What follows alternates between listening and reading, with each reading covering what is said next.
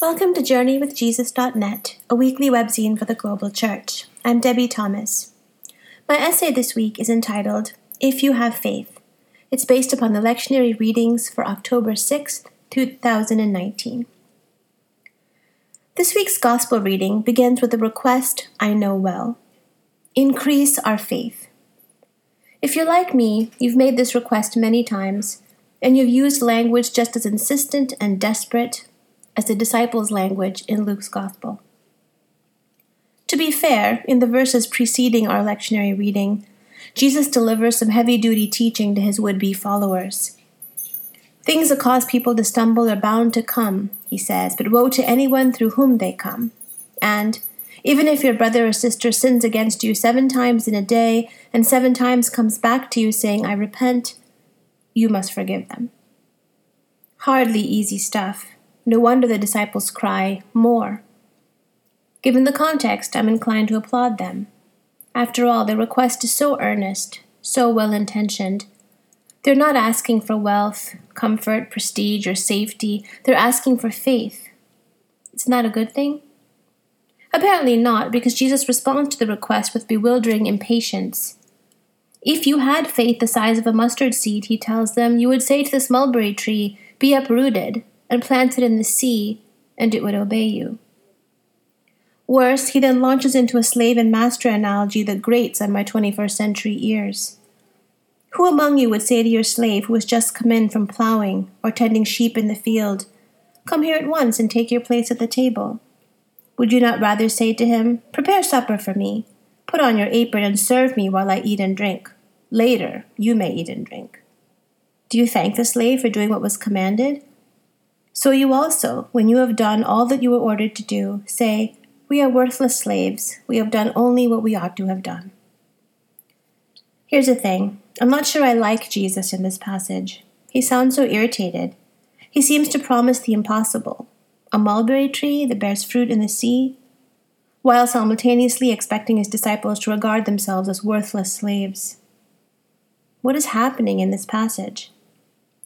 We might sidestep the interpretive difficulty in part by acknowledging that this section of Scripture is disjointed. Not a coherent Jesus story with a pleasing and easy-to-follow arc, but a cobbled-together collection of sayings that probably did not originate together. I can also minimize my discomfort by recognizing that the passage is hyperbolic. Jesus isn't talking about literal mustard seeds, oceans, mulberry trees, or slaves. He's exaggerating on purpose to make a point. But the passage still grates at me, maybe because I care so much about the request at its heart. Increase our faith, the disciples ask. Increase my faith, I ask, in some guise or another, nearly every day. What does Jesus say in response? No. He says no. Why? Maybe the only way to answer the question is to unpack what I mean by faith. What exactly am I asking for when I beg God to give me more faith? Sometimes I'm asking for the faith that moves mountains, a supernatural ability to manipulate God into doing what I want. Sometimes I'm asking for an intellectual booster shot, an increased mental capacity to affirm the more challenging tenets of traditional Christianity, the virgin birth, or the resurrection, or the second coming. And sometimes I'm asking for an antidote to anxiety. God, please take away the fear I feel as I face your invisibility and your silence. Grant me certainty so I'll feel happier, holier, stronger, braver. Rewire my brain and my heart so that it becomes impossible to doubt you. When I take a hard look at my assumptions about faith, Jesus' no begins to make some sense. What if faith isn't quantifiable? What if more faith isn't better faith? What if faith isn't even a noun? What if instead faith is engagement, orientation, action? What if faith is something we do, not something we have? Whenever I read the Gospels, I'm struck by how often and how lavishly Jesus commends the faith of those who seek him out. Your faith has saved you, he tells a woman who anoints his feet, a Samaritan leper who returns to thank him, and a hemorrhaging woman who grasps his cloak. Your faith has made you well, he tells a blind beggar. Such faith I have not seen in all of Israel, he exclaims about a Roman centurion. What is it that Jesus admires so in these people? As far as I can tell, the only thing they do is turn to him, orient themselves in his direction, trust him. What earns his admiration is their willingness, even in difficult, painful, and potentially risky circumstances, to lean into his goodness, healing, justice, and mercy. If you had faith the size of a mustard seed, Jesus says to his disciples, as if to say, you do. Don't you understand? You have this faith already. This is not about proportion. I can't give you a recipe. We're not balancing chemical equations with a neutron here and 2 protons there. You have faith because you have me. You've seen me and known me. What else do you lack?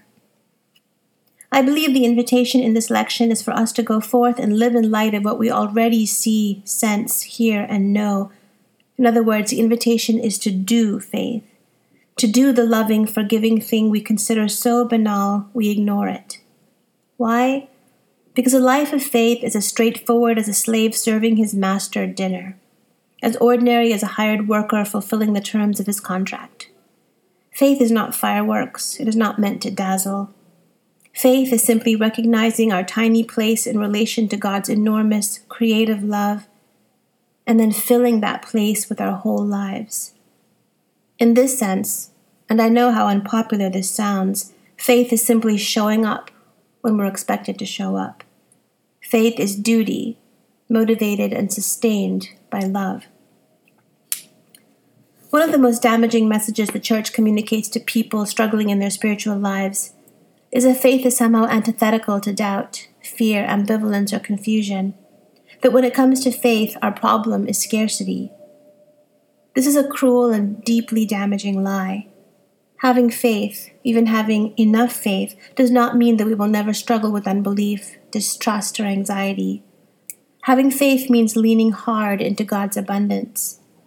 Having faith means pursuing God and the things of God, even when the pursuit feels painful or pointless. Faith is not deciding once and for all to follow Jesus. Faith is living within God's extravagant decision to love and pursue us. Faith is trusting Jesus one step at a time, day after day after day, for the long haul. Barbara Brown Taylor writes that we waste a great deal of time and energy looking for the key to the treasure box of more. All we lack, she argues, is the willingness to imagine that we already have everything we need. The only thing missing is our consent to be where we are. G.K. Chesterton, in turn, suggests that the Christian ideal has not been tried and found wanting. It has been found difficult and left untried. If I'm honest, I must admit that when I ask God to increase my faith, what I'm really asking for is a spiritual life that's easy, smooth, and uncomplicated. Jesus' response to his disciples, however, suggests that faith requires rigor. It grows stronger when it's exercised and weakens when it's idle. In other words, Jesus doesn't sidestep the disciples' request for faith out of callousness. He sidesteps it out of wisdom and deep love. Why? Because he knows the things that make for human flourishing. He recognizes the muscular living our hearts require in order to thrive. Do faith, and faith will increase. Do faith, and the astonishing fruits of faith will reward you. For books this week, Dan reviews Michael Coogan's God's Favorites, Judaism, Christianity, and the Myth of Divine Chosenness. One of the most troubling themes in Christianity and Judaism is the scandal of particularity. In the Old Testament, Israel alone is God's elect people. You only have I known of all the families of the earth. Israel is not only God's special insider community, it is the only insider community. And not long after the time of Jesus, the early Christians viewed themselves as a new Israel that replaced the perfidious Jews and who alone were the newly and truly chosen people of God. As Michael Coogan and many others have observed, Jews and Christians are hardly alone in making this sort of claim. Numerous kings and gods have not only claimed to be divinely chosen, they have claimed to be divine. The practical consequences of this view of election have been catastrophic in many times and places.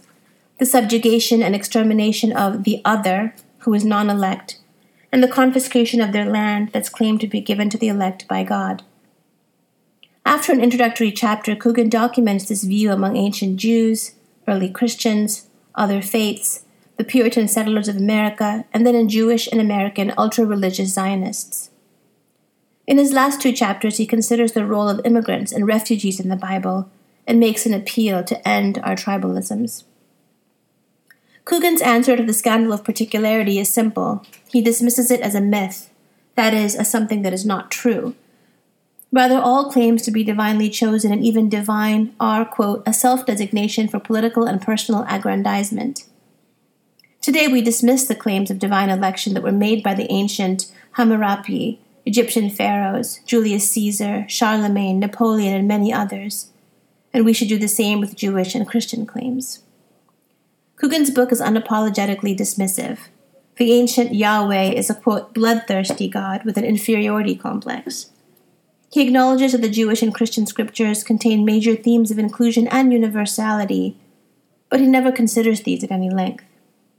To take just one example, when God chose Abraham to form one particular nation, his election of Israel did not mean his exclusion of Gentiles. In fact, quite the opposite.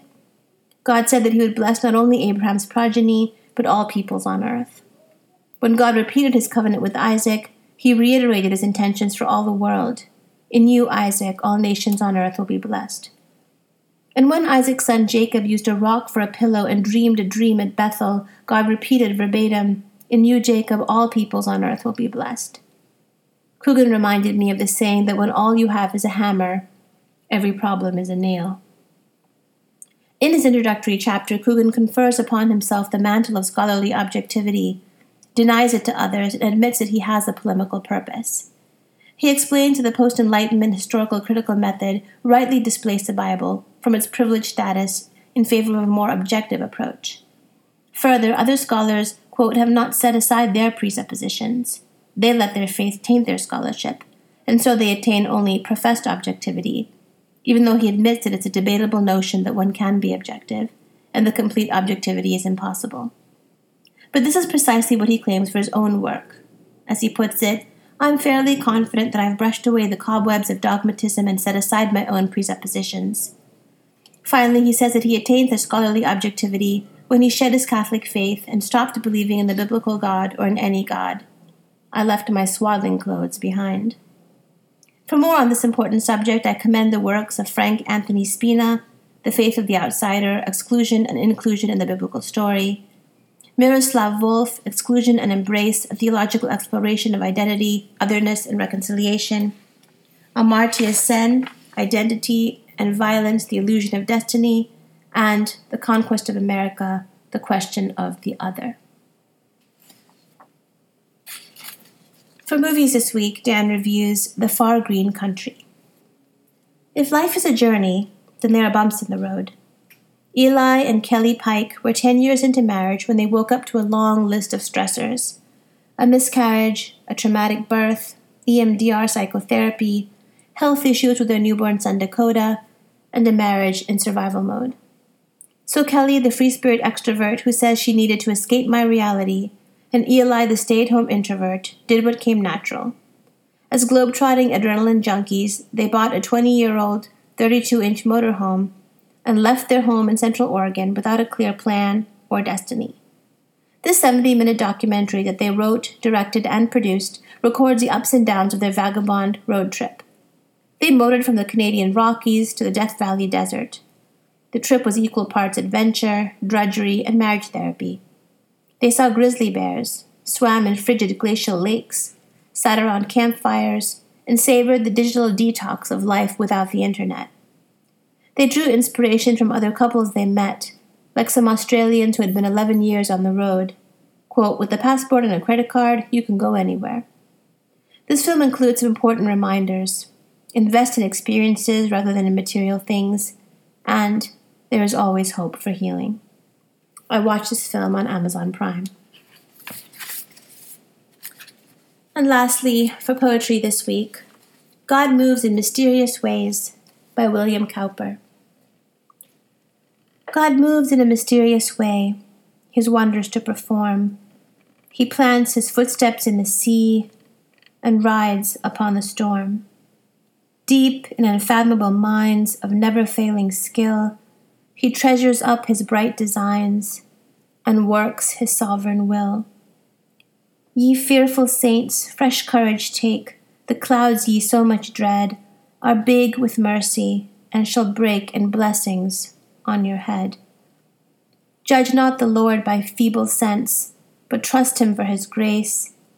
Behind a frowning providence, he hides a smiling face.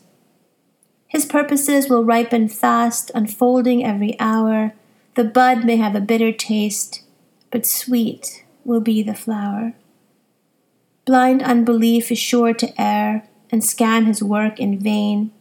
God is his own interpreter, and he will make it plain. Thank you for joining us at JourneyWithJesus.net for October 6th, 2019. I'm Debbie Thomas.